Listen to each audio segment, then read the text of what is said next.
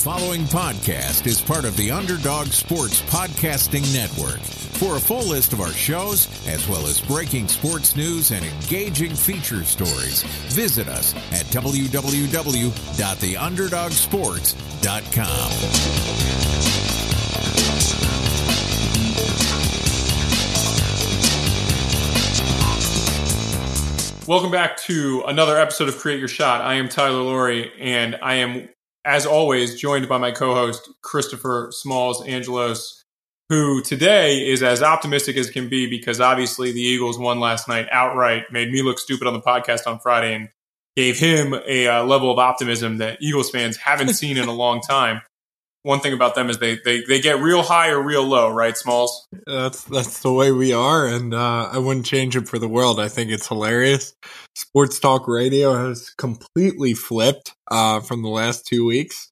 It's amazing what a win does for people on Mondays. It's the irrational people come out, and you know what? It's entertainment. It's entertainment at its finest, and there's no reason why I'm not saying Super Bowl, baby. Well, you got a quarterback in there now who has won a Super Bowl. But speaking of entertainment, in all the time we've done this podcast, I believe this is going to be episode 97. We have typically had people totally in the sports world, but as Smalls has talked about before, I am quite nerdy. He has some very nerdy qualities, and we do enjoy meeting different people. And this week, I teased it on the last show, but we have a comedian named Eagle Witt who joined us, and he is a young stand-up comic in New York City. And Smalls, I love coaching, and it's difficult, but stand-up comedy, it might be a lot harder than coaching. The stuff that he told us, the way that he kind of cut his teeth, and he's trying to make it now, I mean, what an interview. Well, it was awesome. It sounds like the pits, man. I mean, like, it's great. Like, I think Eagle mentioned stuff that's very similar about coaching. Like, if you're in it for the wrong reasons and things like that, you're never going to make it. And it couldn't be more true when you have to do all of these shows throughout the year and you're broke as a joke. There's no real money unless you make it big, right? Or unless you're like consistent, and he's doing 500 shows a year. The grind and the persistence and being able to handle adversity, all of that kind of comes into one, and Eagle kind of runs us through that, which was such a cool perspective to hear from and, relate it back in a way to athletics and coaching. Yeah, I was pretty fascinated when he was talking about trying to make it, like getting in and trying to get booked, and, celebrities making drop-ins, and he casually drops that he was hanging out with Artie Lang at the Comedy Cellar, and, that Pete Davidson's in his cell phone. And it's like everybody, you hear about these famous people and you don't kind of hear about their process, and talked about bombing and being terrified to go on stage. In the end, in 2017, he does 500 different shows. And I don't know if we got a lot of math whizzes on here, Smalls, but 365 days a year, that means he's doing more than one show a night and getting like around New York. 4. Yeah, that's pretty good. You got a calculator out for that or no? No, I'm just thinking about it. But it's like, the process is interesting. We talk about like, hey, have you had any other jobs? And he basically says like, I was bad with money and I decided to dive right in. And it's hard to do that, Smalls. And I was really impressed to hear about him, but also I was really kind of blown away at what like the life of a young and up and coming comic is like. And for him, he talks about passion and pride about being on stage and stuff. And I thought like those parallels between coaching and just comedy, like that existed, Smalls. Like I could vibe with that. Oh yeah, definitely. I mean, and you talk about bombing on stage and having to go through those certain scenarios to just get better. Like you've got to just work it out by doing it. If that's not one of the most similar parallels, I don't know what is, because especially we've talked about it through our careers and others that have joined us. It's like that first time doing a scouting report or that first time going to recruit. Well, no one's really like great at it until you just do it. There's no like formula where you can be an expert right away. Some people have the gift a little more to excel in it earlier, but you really just have to do it and watch more film, watch more kids play the game, watch different teams, things like that. That's the exact same with coaching and comedy. To me, comedy's like what Eagle said, get up on the stage, have bad times, have some really high times, and work it out and continue to get better and figure out what works for you and your process. That couldn't be more true, and I'm sure you agree with that in some way. Yeah, no, I mean, I definitely do. And like I said, I thought it was interesting. He kind of walked us through, like, and, you know, this is where there is obviously not as many parallels, but for him, it's like when you get better, you're literally just getting up on stage and you're just doing the same bit over and over again, and you're tweaking it a little bit here and there, and that's how you get better. You know, you're not standing in front of the mirror, you're not watching a ton of film, like you're feeling the audience. And he even talks about, you know, Kevin Hart dropping in on weeknights trying to get better at comedy. And I think like stuff like that always makes me really excited to hear, because it means that people who are at the top of their craft want to work and they want to continue to get better. And for him, it's getting up on stage, and he walks us kind of a little bit through his process. Doesn't really go super far behind the curtain in terms of what makes him special, but you know, talks about his process. And I thought, like, Smalls, like, I agree with you. It's exactly like that a little bit, like doing a scouting report and overcoming your fears in that regard. And so, you know, I appreciate it. And it was, like I said, very different for us, but as interesting of an interview as we've ever done, because it's, you know, it's not something that I'm familiar with. Like I said, I watched Crashing, great show. Watched The Big Sick, awesome movie. You know, I've watched a lot of Dave Chappelle stand up. I've watched a lot of Chris Rock, a lot of Cat Williams, but like, I'm not, you know, I don't know what goes on. I don't know how that business works. It's like, there's not a ton of super famous guys, but yeah, I will tell you one thing. I like comedy. I wish I would go to more comedy shows because I have a super good time. Like, I'm a guy who likes a couple beverages and to laugh. And I think it's a good atmosphere. It's a good vibe. It's a good, actually, you know what comedy is great for? It's a great start to the night too. If you go hit a comedy show at 8 and it finishes around 10:30, boom, that is the perfect layup to having a great night. I mean, Smalls, how good was his Comedy City review, by the way? Yeah, I felt like I was in an episode of Crashing, to tell you the truth. Like, I really did. I felt like I kind of, it was almost like imagery was inside of me. Like, I knew I was smelling the streets of New York. I saw the dollar slice sign, the big glow. And then I went downstairs right into the cellar. And I was like, wow, this is going to be a great night. And I ordered a nice cocktail. All this stuff kind of flew through his city review. It was really incredible. It was funny. Like, we always talk about this, but like we do a better job, I think, than we think of guests getting comfortable. Because when he got comfortable right around like the 20-minute mark, I mean, he just started once he turned all the sound off on his computer, and we fixed the audio. Like, he was good to go. And I would say the audio was a little bit crackly. You know, New York City Wi-Fi is a tough situation to overcome, but we rolled through it, Smalls. We did a good job. But as he got more comfortable, you could see his personality come out, and we talked about kind of like having to be on all the time. And I thought that was pretty interesting, because you never know what a comedian's like when you're off stage. And he has you could tell, like, a very fun-loving personality, but also like there's pressure there. Like, there's some doubt, and he talked with us about that. So I did appreciate that. A couple housekeeping things. No new episode next Tuesday. We will air a little bit of a best of, put together two, I think, interviews that we both, Smalls and I, really enjoyed. Final Four themed next week on Christmas, but no interview episode on Tuesday next week. And then no new interview episode, excuse me.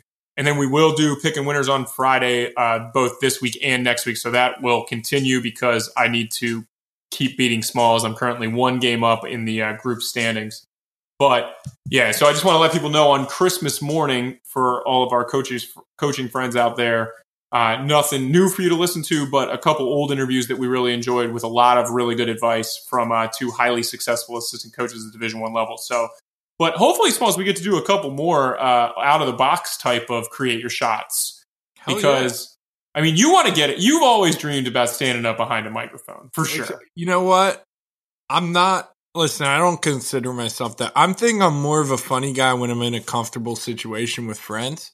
So I don't think I could ever do stand-up comedy.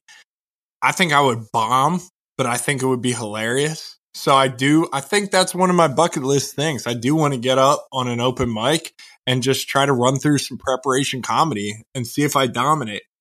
And honestly, if I bomb, I bomb. I think I'd be the type of guy who'd be having a couple anyway up on the stage. You strike me as more of a physical comedian than anything else. Like, yeah, I gotta touch you. I gotta punch you in the chest, because like that gets you going. They're like, this guy's a little nuts. Like, if I can't like get in your face, it's tough. Maybe I'll do get in your face comedy, go into the crowd. I don't think that's a great idea, but it can't be a bad idea, probably. But it doesn't sound like an awesome idea. I think one of the things we learned today was that comedy is a little more nuanced. But I will say this, and I know I say that stuff like this a lot, but for coaches out there, like, yes, you do typically listen to us to, hopefully get information and sort of, find more things that can advance your career. But this one is different. He is not a coach. But when you feel a little bit bad about the fact that you're on the bus for like 6 hours, just remember that when you get home, like, you get to go to bed and you get to go into the office the next day, and there's not a lot of pressure about like where your next paycheck's coming, in the moment. So I think this is a good one for perspective for people in coaching who think it's really, really bad. Like, there's other guys out there in other professions that are struggling too, and they may be more successful in their career than you are in yours. So I do think that level of perspective is provided here. So for coaches who are going to turn it off and be like, I don't really want to hear about it, like, one, he's hilarious, but two, there's some other things you can get out of this. It might just not be the best sideline out of bounds plays, right, Smalls? Yeah, if you're looking for ATOs in this episode, turn the channel. Maybe go over to the pickandpop.net, a former guest of ours, Zach. That's what you need. This is going to provide some perspective. So listen, fall up. The kids have finals. A lot of the D2, D3s are off for the holiday season. Sit back, relax, laugh. Look up some Eagle Wit Instagram. Look up some videos. Have a good time. His Instagram's unbelievable, Smalls. He's got, like I said, the best hair in comedy and a lot of, he pushed it to the limit with the humor. But I agree, Smalls. I don't think we have a tremendous reputation as the best X's and O's podcast. I think that, no, we definitely don't. Maybe we have the best Jimmy's and Joe's podcast. Like, there's a lot of guys out there that are like, hey, we'll go get a beer with Tyler and Smalls, but goddamn, we don't want to talk to them with the grease board out. We'd much rather, talk to them about, what Blake Griffin was doing or something. I don't know, but I don't think people are asking us for baseline out of bounds or sideline out of bounds. But maybe, in the new year, as we work on some different things in the future, that will be what we talk about. But a little bit longer on the intro. As always, we are Create Your Shot on Twitter, Create Your Shot Pod on Instagram, Create Your Shot on Facebook, and Create Your Shot at gmail.com. Same thing goes. If you leave 5 stars and a review and you screenshot it and send it to one of those ways of getting in touch with us, I will send you a free koozie. Just make sure you send me your address, free shipping. And that's about it for us this week. Like I said, best of next week on Christmas, and I hope everyone has a wonderful Christmas holiday. Picking winners will continue as normal this Friday and next Friday, but that's about it for our announcements. So, as always, thank you so much for listening as we move towards our 100th episode, and enjoy this week with Eagle Wit.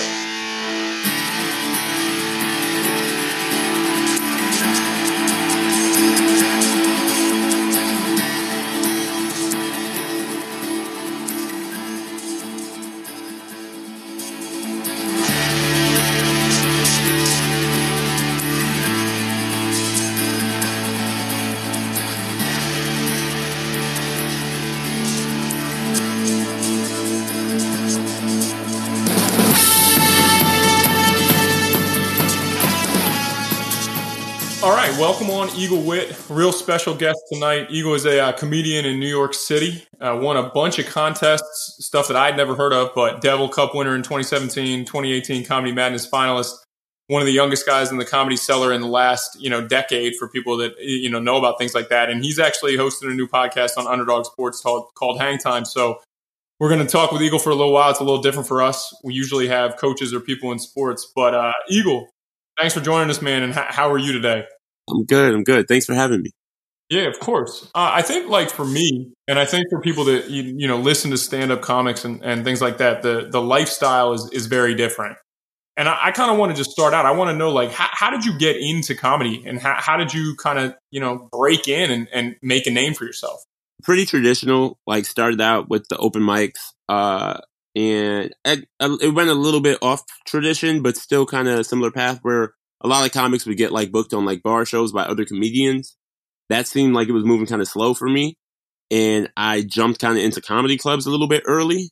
And I went from one comedy club to another. Then I just decided, like, okay, let me knock the whole city out. Because I once heard, like, Dave Chappelle said the toughest thing he ever did in comedy was completing the New York City comedy circuit.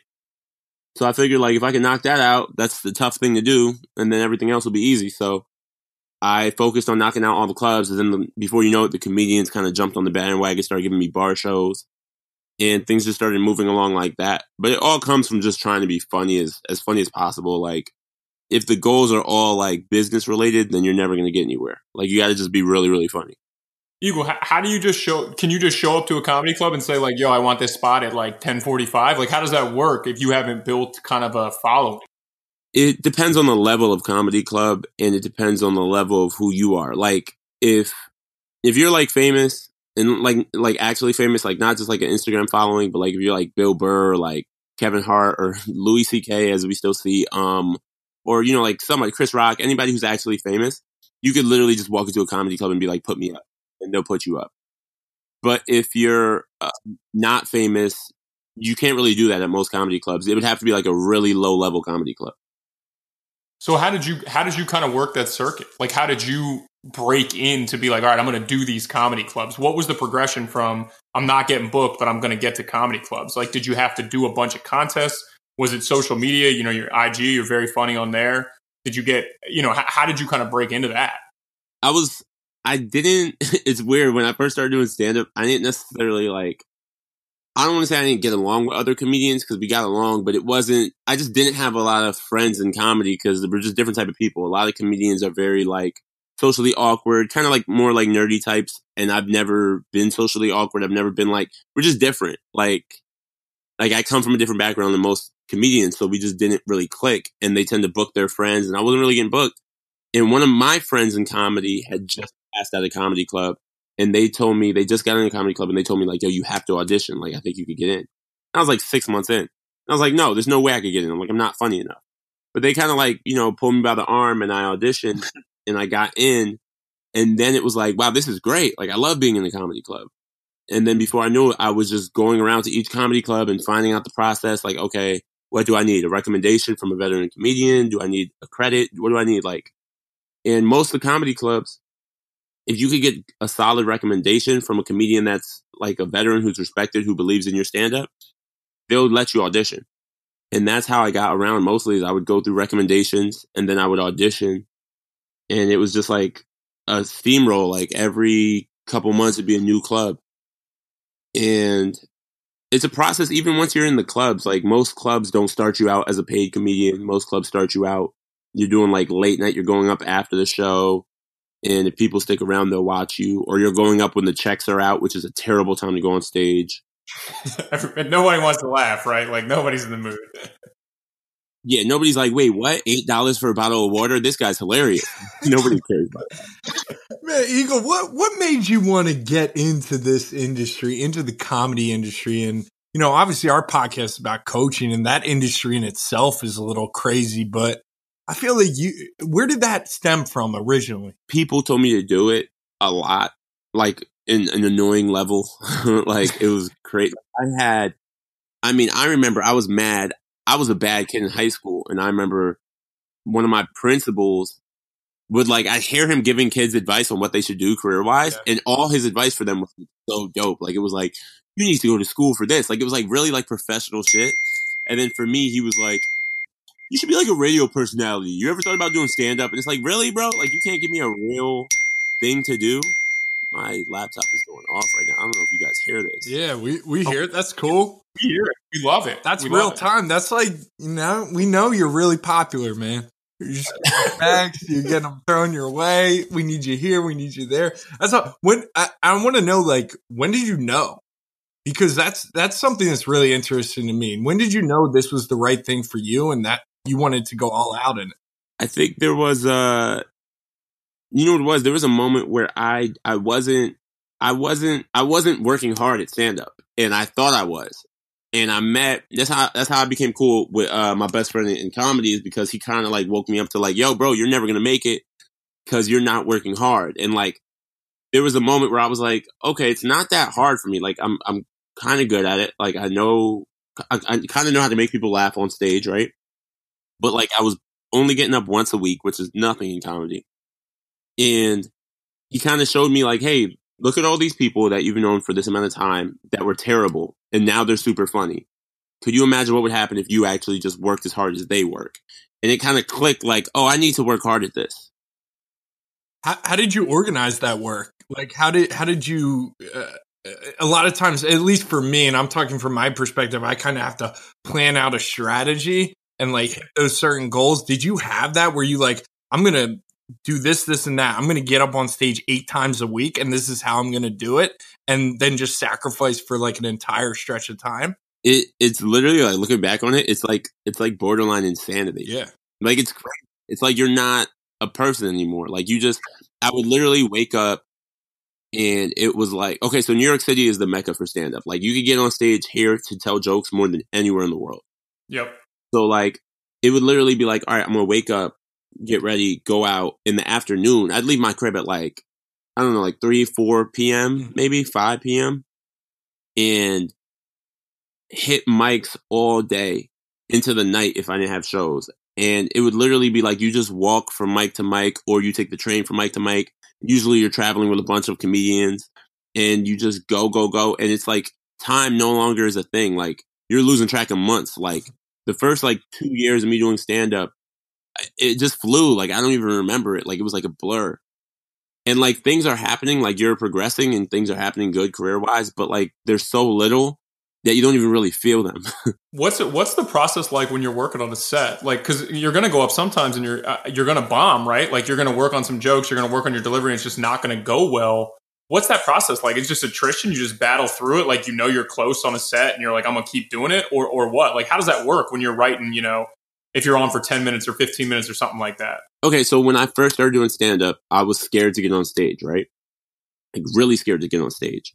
And I used to hit up this kid. He was the only person I've ever seen at the time around my age doing stand-up. And I saw him at the comic strip. I hadn't done any stand-up yet. And it's Jordan Rock, right? Which is Chris Rock's little brother. He's like a year or two older than me. Oh, okay. He's a good comic. And I had hit him up. And I remember going like, yo, man, I'm so scared to get on stage. Like, you got any advice to kind of like push me to get on stage? And he goes, yo, bro, it's literally just trial and error.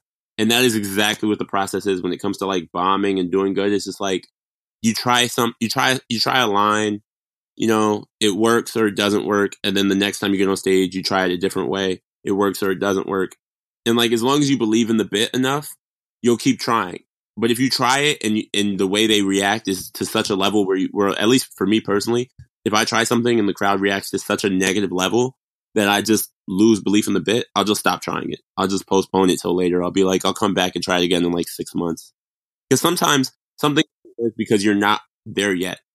It's like, you know what I mean? Like, I don't know.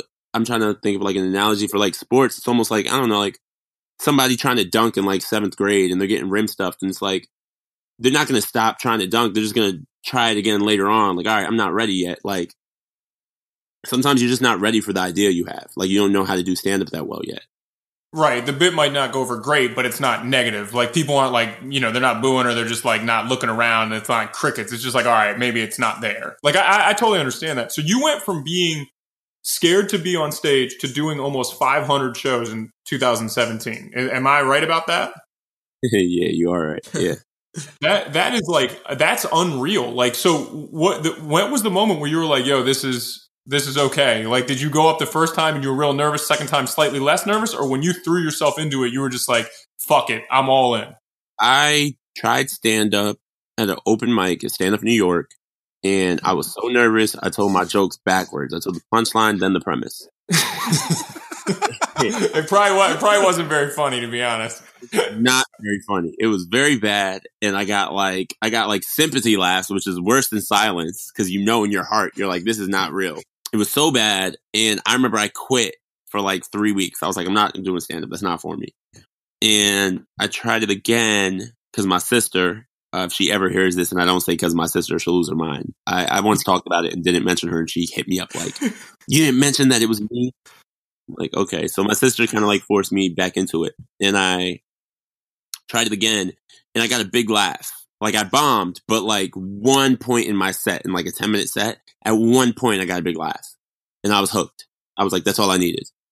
Yeah, that's like an adrenaline rush for you, right? Like, it's almost like an addiction. Now you got to get that every time. So it kind of motivated you to go out and keep doing it, and maybe motivation for those 500 shows. Yeah, for sure. It motivates you. I mean, you're still nervous as fuck. Like, I was so nervous for so long, but eventually nerves completely leave you. Like, eventually, like, I almost never get nervous now. Like, it's got to be a real big deal for me to get nervous, like for me to feel it. Like I've been, like I just got past the cellar. I was nervous a little bit the first week, but even that's leaving me now. Like it's rare to get nervous now.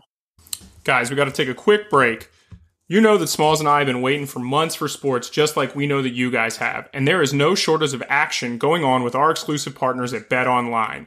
Sports have come back. MLB, NBA, NHL, they've joined UFC, boxing, NASCAR, soccer, F1, PGA. And BetOnline has all the best odds and lines for the upcoming games and matches. And if you need more than that, BetOnline also has simulated NFL, NBA, and UFC happening every single day for you to check out. Looking for something other than sports maybe? Maybe you want to play poker. Maybe you want to play some casino games. Maybe you want to bet props. BetOnline has the best props in the business. So visit betonline.ag or use your mobile device and join now to receive your welcome bonus and start playing. If you use the promo code PODCAST1, that's PODCASTONE, you'll receive a sign-up bonus. That's BetOnline, your online sportsbook experts. And now back to Eagle Wit. Would you get more nervous if, like, I don't know, I'm gonna show how little I know about comedy that hasn't been on, like, you know, in Crashing or in like the movie with I can't think of The Big Sick. You know what I mean? Like, will you get nervous if there's like a network exec or someone in the audience, or like, you know, a movie person? Like, is that the ultimate goal, Eagle? Like, is that where you're trying to go? You want to be on TV? You want to be in movies? Like, what's the actual, not necessarily like the end game, but, you know, what's the career goals? You know, where do you look at when you get up today and you're like, I'm gonna go do 5 mics because it's fun, but also I got to pay the bills. You know, where do you see yourself in 5-10 years? I think the goal is always to just be, at least for me, this is kind of a crazy thing to say, but I want to be just the greatest stand-up ever, and I feel like everything else comes with that. Like, you can't be Richard Pryor without being a movie star, without having millions of dollars, without having groupies. You know, like, you'll be rich and famous if you're great at what you do. So it's just like, the goal is to be great at what I do, and so far, everything else has been coming with it, and it's just like, I genuinely feel that way. I think if you're head and shoulders above everyone else in making people laugh, everything else will come. So it's just like, I'm cool with everything else. Like, I'm not a huge fan of acting, but I'm willing to do it if it grows the fan base and makes it so I can do more stand-up and makes it so the money is there. But like, the passion is stand-up for sure. Like, I love stand-up. But of course, yeah, you want to be rich and famous. Everybody does. It's great. But like, yeah, it's awesome. But I just feel like it's something that comes with it. You gotta love what you're doing. Yeah. Like, if you're good at what you do, this stuff will come.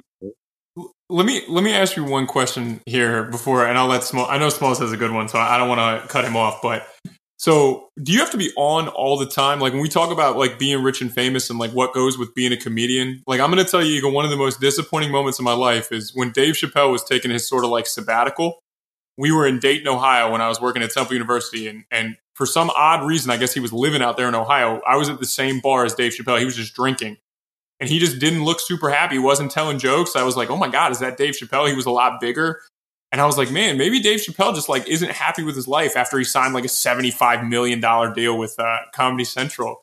Do you find right now that like you just have to be on all the time if you're in public? And is that a hard sort of like expectation to meet because like you're the funny guy, or is it not like that?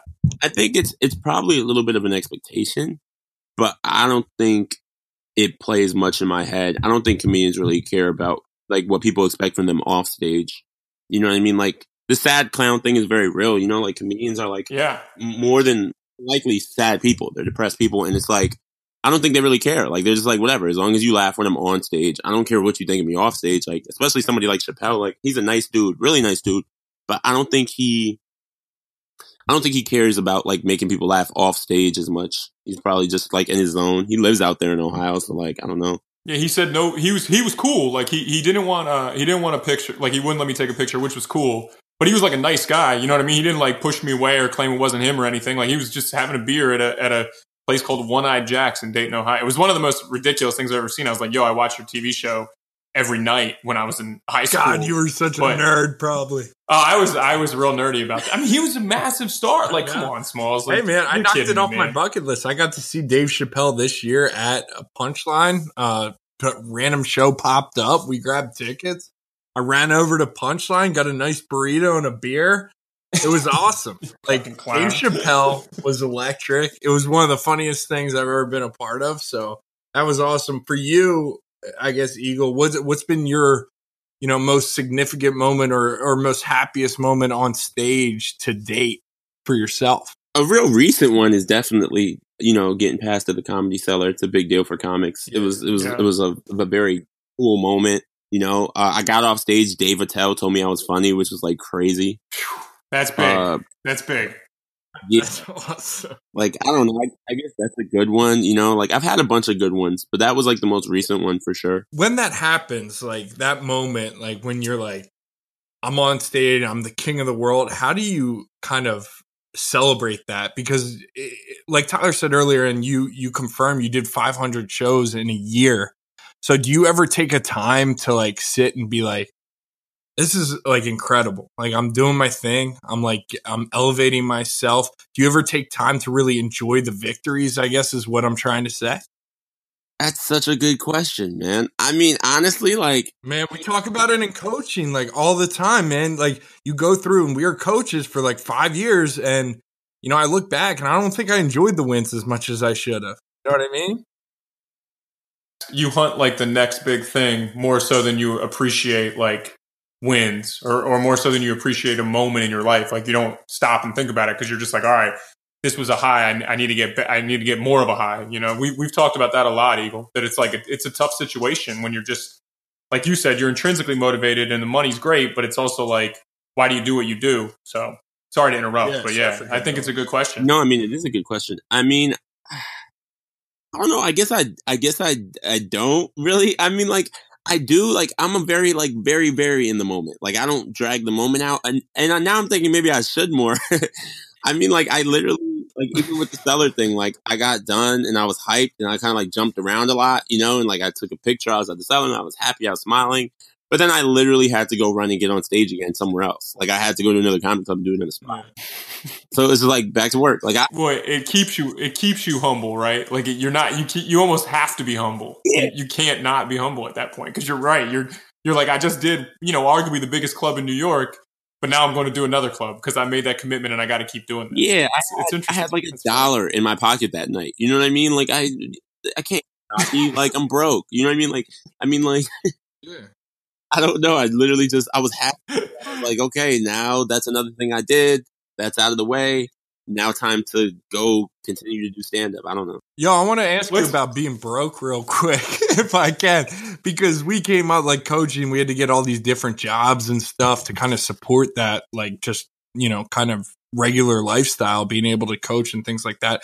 Have you ever had any, complimentary or supplementary jobs to kind of, get different sources of income, or has it just been, I'm straight comedy grind and I'll work it out when I work it out? When I was doing mics, I had like moments in time where I had like jobs or whatever, but I've always been real immature with money.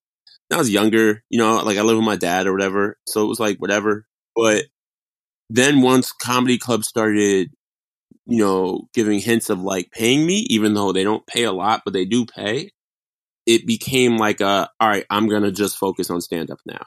Like, cause now I see like, oh, if they're starting to pay me right now, that means there's a future of me making money in this. So I just went straight and just stopped everything else and only do stand up. And it sucks. It's very up and down. Sometimes I'm super up and sometimes I'm super down. And there's like no in between. Like there's literally no in between. Like stand up, the money comes so fast because you're really not doing a lot of work in the moment for that money. It's a lot of work overall, but the actual job of like, okay, we want you to do an hour at a college for $1,500. You're literally getting paid $1,500 for an hour's worth of work. Like, so it comes fast, but then it doesn't come again. You know what I mean? Like there's so many breaks where you're just not getting paid to do stand up. And if you do like the college tour or whatever, and they're not close, then you miss out on being on stage. And is out of sight, out of mind like an actual thing? Like if you're in a club like pretty regularly, people will come to see you and you can maybe build momentum. But if you're not around, do you still continue to get calls to get booked at certain places? That's a great question too. And that's great for any comedians tuning into this, which is out of sight, out of mind is very real. Like very, very real. Like comedians will complain all the time about clubs that don't book them. And it's like, yeah, but when's the last time that you've been in front of the booker? Not even on stage, just like had a conversation with them or like been around them. Like how are people supposed to remember you? Like, you only think about people that you see all the time. Like, you don't think about people that you haven't seen in forever. So, like, sometimes it doesn't even have to do with how funny.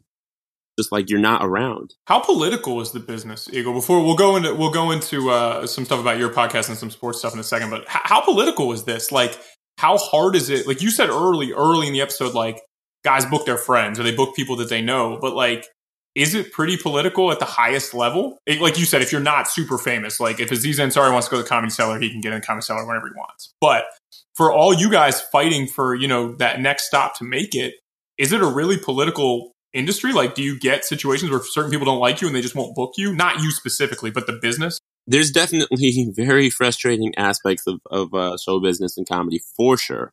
But what you'll see is like the people who are getting things that don't necessarily deserve what they're getting, it will level out. Like they don't last, if that makes sense. Like I haven't been doing stand-up long enough to even say that from my own personal experience, but just from the outside looking in, you can see that the cream actually does rise to the top, where it's like the industry usually, in my opinion, doesn't really know who's the funniest.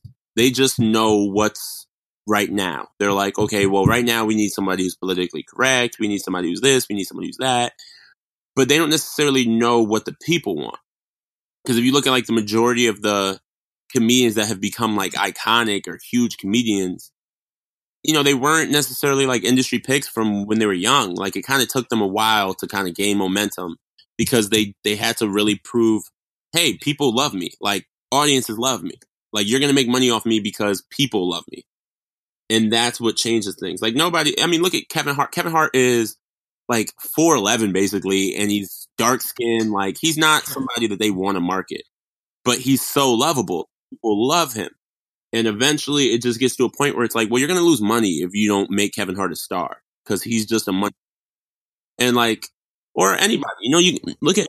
He's gonna make it without you. Basically, is what you're saying. Like one guy doesn't sign him, it's not gonna matter. Yeah, like when Kevin Hart came out, like I mean, now you can say whatever you want. I'm not gonna give an opinion on his art now, but when he came out, I mean, it's almost undeniable how funny he was when he first came out. Like when he first came out, he was head and shoulders above everyone else, and he was like so likable and just different. It's like. You can't hold that down for long. Like that's gonna persevere. It's gonna eventually come to the top. His comedy, Eagle, strikes me. I know you don't want to give an opinion, so I'll give a little bit of an opinion, and you can just say yes or no, and then we'll move on. But he strikes me as kind of like a musician who, when they start, they're really into, like, they're really passionate about what they do, and they're a little bit different. And then when they go mainstream, it's like, okay, well, I can reach a billion people if I do a movie with Ice Cube where I'm his little brother in like a cop car.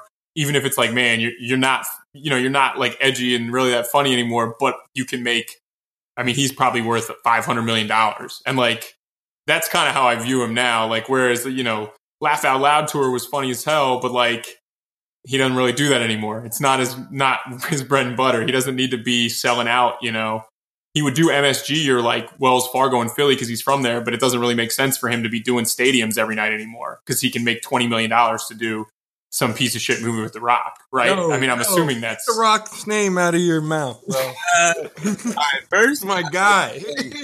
First, I'd like to say this is tricky waters. First, I'd like to say, love Kevin Hart. Yeah, no. I get it. I just am saying, like, what you said, like the money comes with it. You don't love acting, but if it happens and there's a lot of money that's involved, you take the role. You make some concessions. Yeah, and it builds your audience. I will say and this isn't just to say something that sounds good. He still tours a lot. You go to Kevin Hart's website, you go look up Kevin Hart tickets.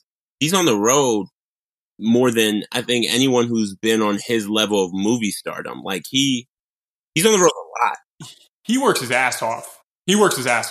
Like he still grinds. Yeah, he does a lot of stand up. Like that's why he can still come out with an hour like every 2 years is because like he's out there.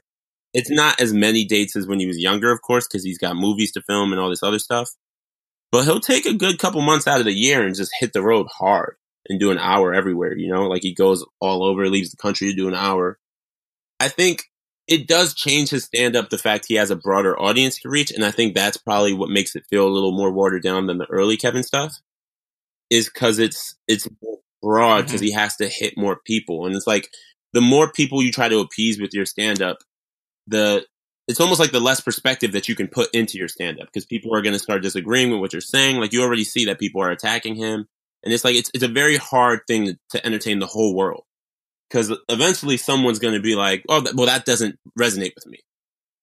And I think more than anything, like, because, I mean, I've seen Kevin do drop-ins at comedy clubs, you know what I mean? Like, at little comedy clubs with 90 people in it up until last year. You know what I mean? Like, literally just last year. He's a megastar. Mm-hmm. And he came into a comedy club with 90 people in it multiple times in 1 week to just work on new jokes. And when people are screaming, he tells them, like, hey, you guys, I know y'all love me. I'm here to work. And, like, got to it.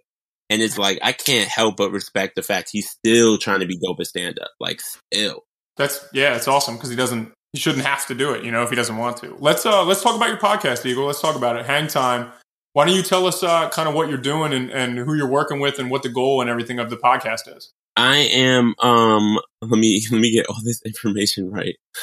They're going to kill me. Any of this information wrong. And just give me 1 second. This is going to be super official. Yeah, you gotta make it official. That's the big key in the biz. We'll teach you about the biz. No big deal. There are a couple of amazing people that I'm working with on this. One, his name is Will Posnan. He's a stand-up comedian, a good friend of mine. And then we have another one whose name is Kia Stokes. I don't know if you guys know who Kia is. If you guys are into sports, you might. Yeah, WNBA player. Kia Stokes. Player. She's a young WNBA player for Liberty, I believe. And she's dope. She's absolutely dope. Yeah, she's super dope. And it's really fun, man. Like, honestly, we've been doing run-throughs, and it's great. So you guys just talking about basketball? You talking about just sports in general? Like, what's out there right now that's making headlines for you for the Hang Time podcast? You talking about LeBron? You talking about Zion Williamson? What's out there? It's funny. We were just talking about Zion earlier this afternoon. Me, Kia, and Will. We were talking about Zion. We were talking about Luka. We were talking about so many people. We talk a lot about sports, but we also talk a lot about pop culture too. It's literally just a mix of perspectives from like an athlete to comedians to see like where the perspective lands in the middle. I mean, we talked about like the beef between like Drake and Kanye. Like, we talk about whatever. It eventually all comes back around to the NBA. We tend to talk about the NBA a lot. Occasionally we'll talk about like women's basketball too, of course, because Kia is playing overseas right now and she plays in WNBA when the season's on. So we'll talk a lot about what that's like. And like, it's really interesting because we really go into each other's worlds a lot. Yeah, I think you can learn so much about going into other people's worlds, as we've figured out on this podcast. When you're introduced to that, you can draw parallels to your own profession, but also learn how to do some things better. I think some people do things better in different industries, and you kind of learn from that as well. When's the first episode coming out, Eagle? I think it's coming out Thursday. I think, we got a couple more minutes on this podcast, so I'll find out by the end of this podcast. Well, no, it is this week. Surprise, we're in on a little cross marketing over on this one. So it is this week. I just wasn't sure what day it was. I didn't get that info either, but. Well, Eagle, you got to follow my Instagram. I'll let you know when it's going to drop. I'll send a big post out. That's the trick in the biz. When you don't know something, it's going to drop on my Instagram. And if you follow Eagle's Instagram, you get to he does some clips from his set and stuff that are pretty funny, actually. So the podcast comes out next Monday. There you go. Okay, next Monday. Okay. And my Instagram is ratchet. My Instagram is a mess. It's a mess. Follow it if you want like love and hip hop type of content. Like, it is a mess. I just followed it, and I'm about to dig into it tonight. That's my nightly plan, and I'm excited for it, to tell you the truth.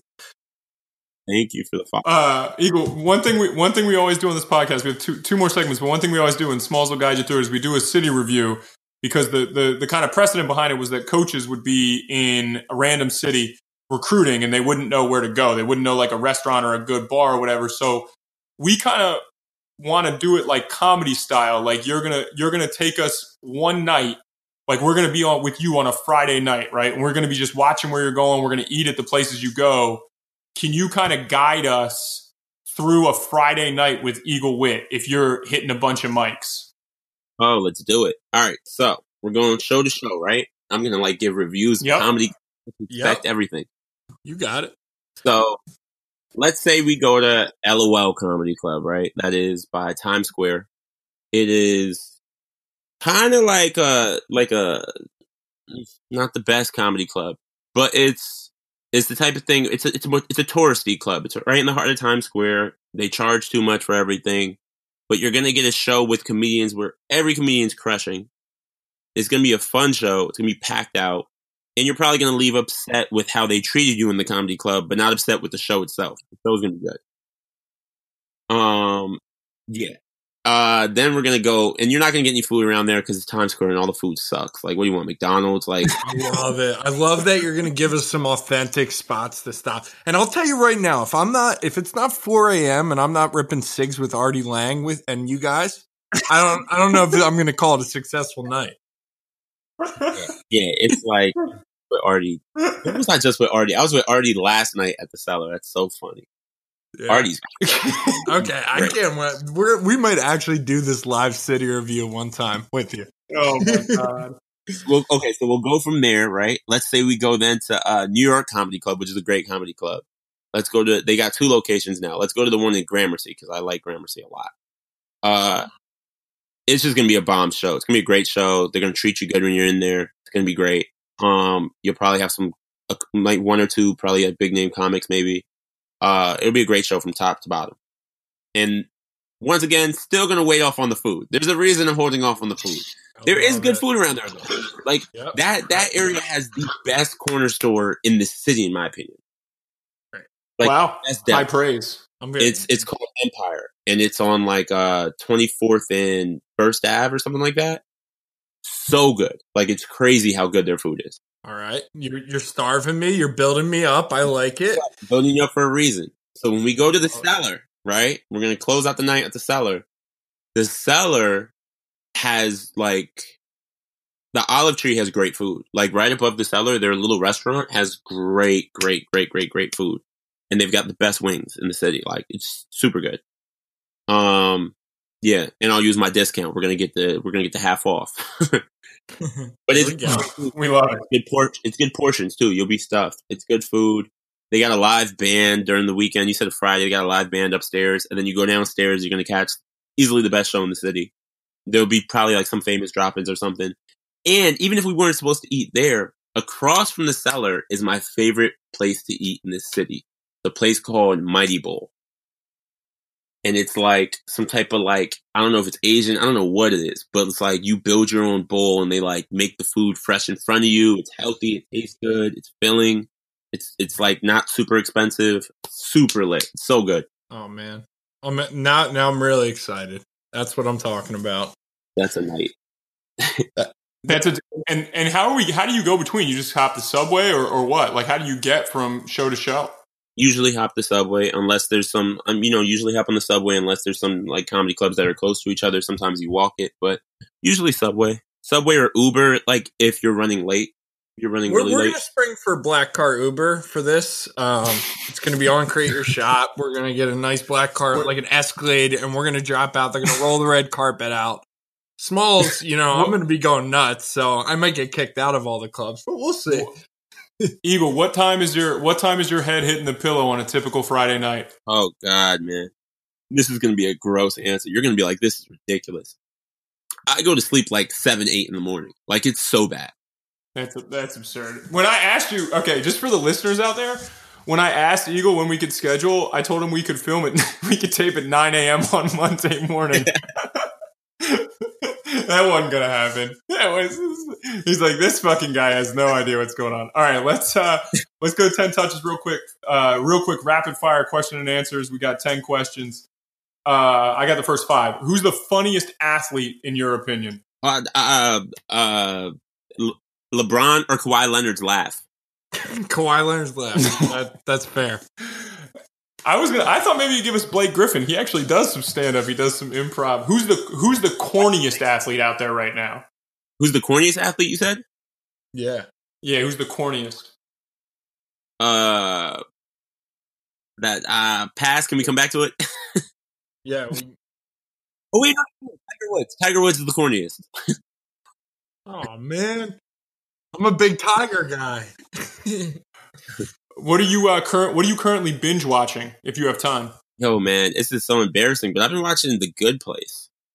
Yo, I just finished that. No joke. The show's hilarious. Yo, it's awesome. Season. I wish they had a couple more seasons because it was just dragging me around. Ted Danson.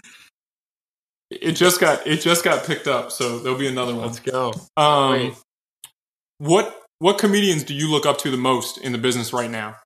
I mean, like the usual suspects, like the Dave Chappelle's and the Chris Rocks and the Kevin Hart's and the Louis. I know he did the shit, but as a stand-up, he's phenomenal. And Bill Burr, and like the usual greats. And there's a couple veterans that I just really admire too, like Ricky Velez, and there's some guys out there that you guys are gonna know their names shortly, like real shortly. They're really, really funny.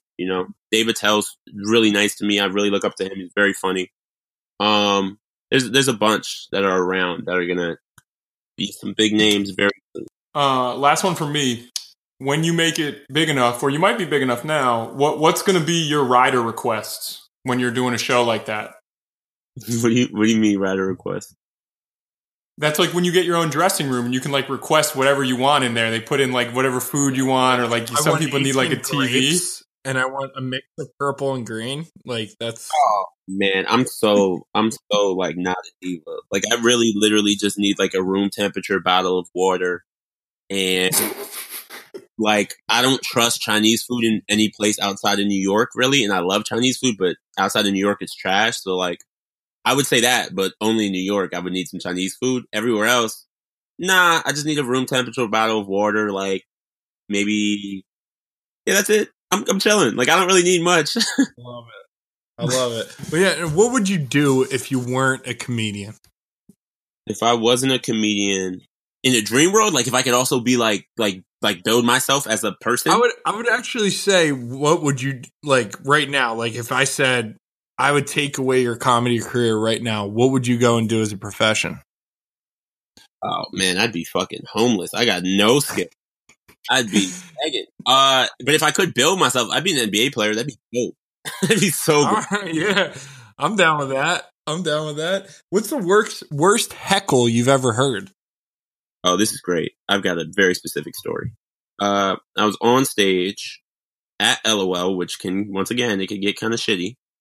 I was at LOL, and everything's going great. And I've got like half the crowd is black, half the crowd's white. Very big audience, very mixed crowd. Sold out. I'm almost done with my set, and this hillbilly tourist white dude, hick guy from like Alabama or something, is in the front row with his wife, and he screams out, "I'm tired of all this." And I was it Clayton Bixby? Was that his name? Bond with. Oh my god! It sounded like it's out of a Dave Chappelle sketch. Like it was crazy. Maybe that's where Dave got that skit from. Oh my god! All right, crazy. Tough transition. Worst time you've ever insulted someone in the audience, like someone you said that you made feel bad after the fact. Ooh, that's such a good question too. You know what? I can't remember a specific time, but I do feel like I've probably broken up relationships, and I feel like a lot of comedians have probably been there. I feel like if you do relationship crowd work, there's a chance you're gonna fuck up a relationship. Like you could find out a dude's cheating by accident, like stuff like that. Like stuff like that slips out. It's a weird thing. I've never talked about it before, but I saw TJ Miller I live in Nashville, Eagle, and I saw TJ Miller, and somebody shouted a heckle like in the row in front of me. And he was clearly there with like his girlfriend or wife or whatever. And he just like let loose that like he had bought like a hooker or whatever. It was so crazy. And the guy actually got up and left in the middle. I was like, he just like went after him and just like skewered him in front of like 1,000 people. I was like, not good. I don't understand why people heckle though. Like, I don't get it. Like the funny guy is on stage. Like, what are people thinking? What are you just not going to say anything? Yeah. I mean, like, I don't know why you go. it's not a respected art form, man. It's like you don't heckle when you watch opera. You know, like Chris Rock always said, like no one goes to Broadway and heckles at a play. Like it's just stand-up's not respected. You know, like unless you're like a real super famous person, and even they get heckled sometimes. Like it's just people just go to comedy shows and they go, "You're a regular guy. I'm funny. I make my friends laugh. Like how come I can't be funny? Like you're fun." Like it's like a challenge to some people. It's Twitter trolls in real life. All right. Shadiest club you've ever performed in? I feel like I keep on throwing this club under the bus. It's so funny. LOL. LOL, baby. Yes, baby. And I can't wait. That's going to be an experience for me. Most famous person in your cell phone? Pete Davidson, probably. Parting shots. Last two questions we ask every guest. Eagle, what's the best advice you've ever been given? Oh, shit. I got some really good advice, and I'm drawing a blank on it right now, and it's so good. It's the best advice I've ever been given, hands down. Fuck, what is it? It's something comedy related. Oh, I'm dying right now. I can't think of it. Yo, let me ask the second question, and you can not really think about my question, but think about the first one. Face to face with your 18-year-old self, what are you telling that person? Start doing stand-up right now. Easy. Just get into it. Easy. Do 500 shows, so by the time you're 21, you're electric. You're Kevin Hart. Is that what you're telling me? Ooh, you know what? Start right now, and don't take off the condom until you're married, because once you take it off, you're not going to want to go back to condoms. Amen. That's the best advice we've ever gotten on this show, I think, for people out there, young people that listen. So, all right, man, this is Eagle Wit. If you want to follow him on Instagram, he is at Eagle Wit on Instagram. And take a listen to the Hang Time podcast. Comes out on Monday. I'm hoping it's already in the iTunes store so people can go subscribe. But Eagle, we will not keep you any longer.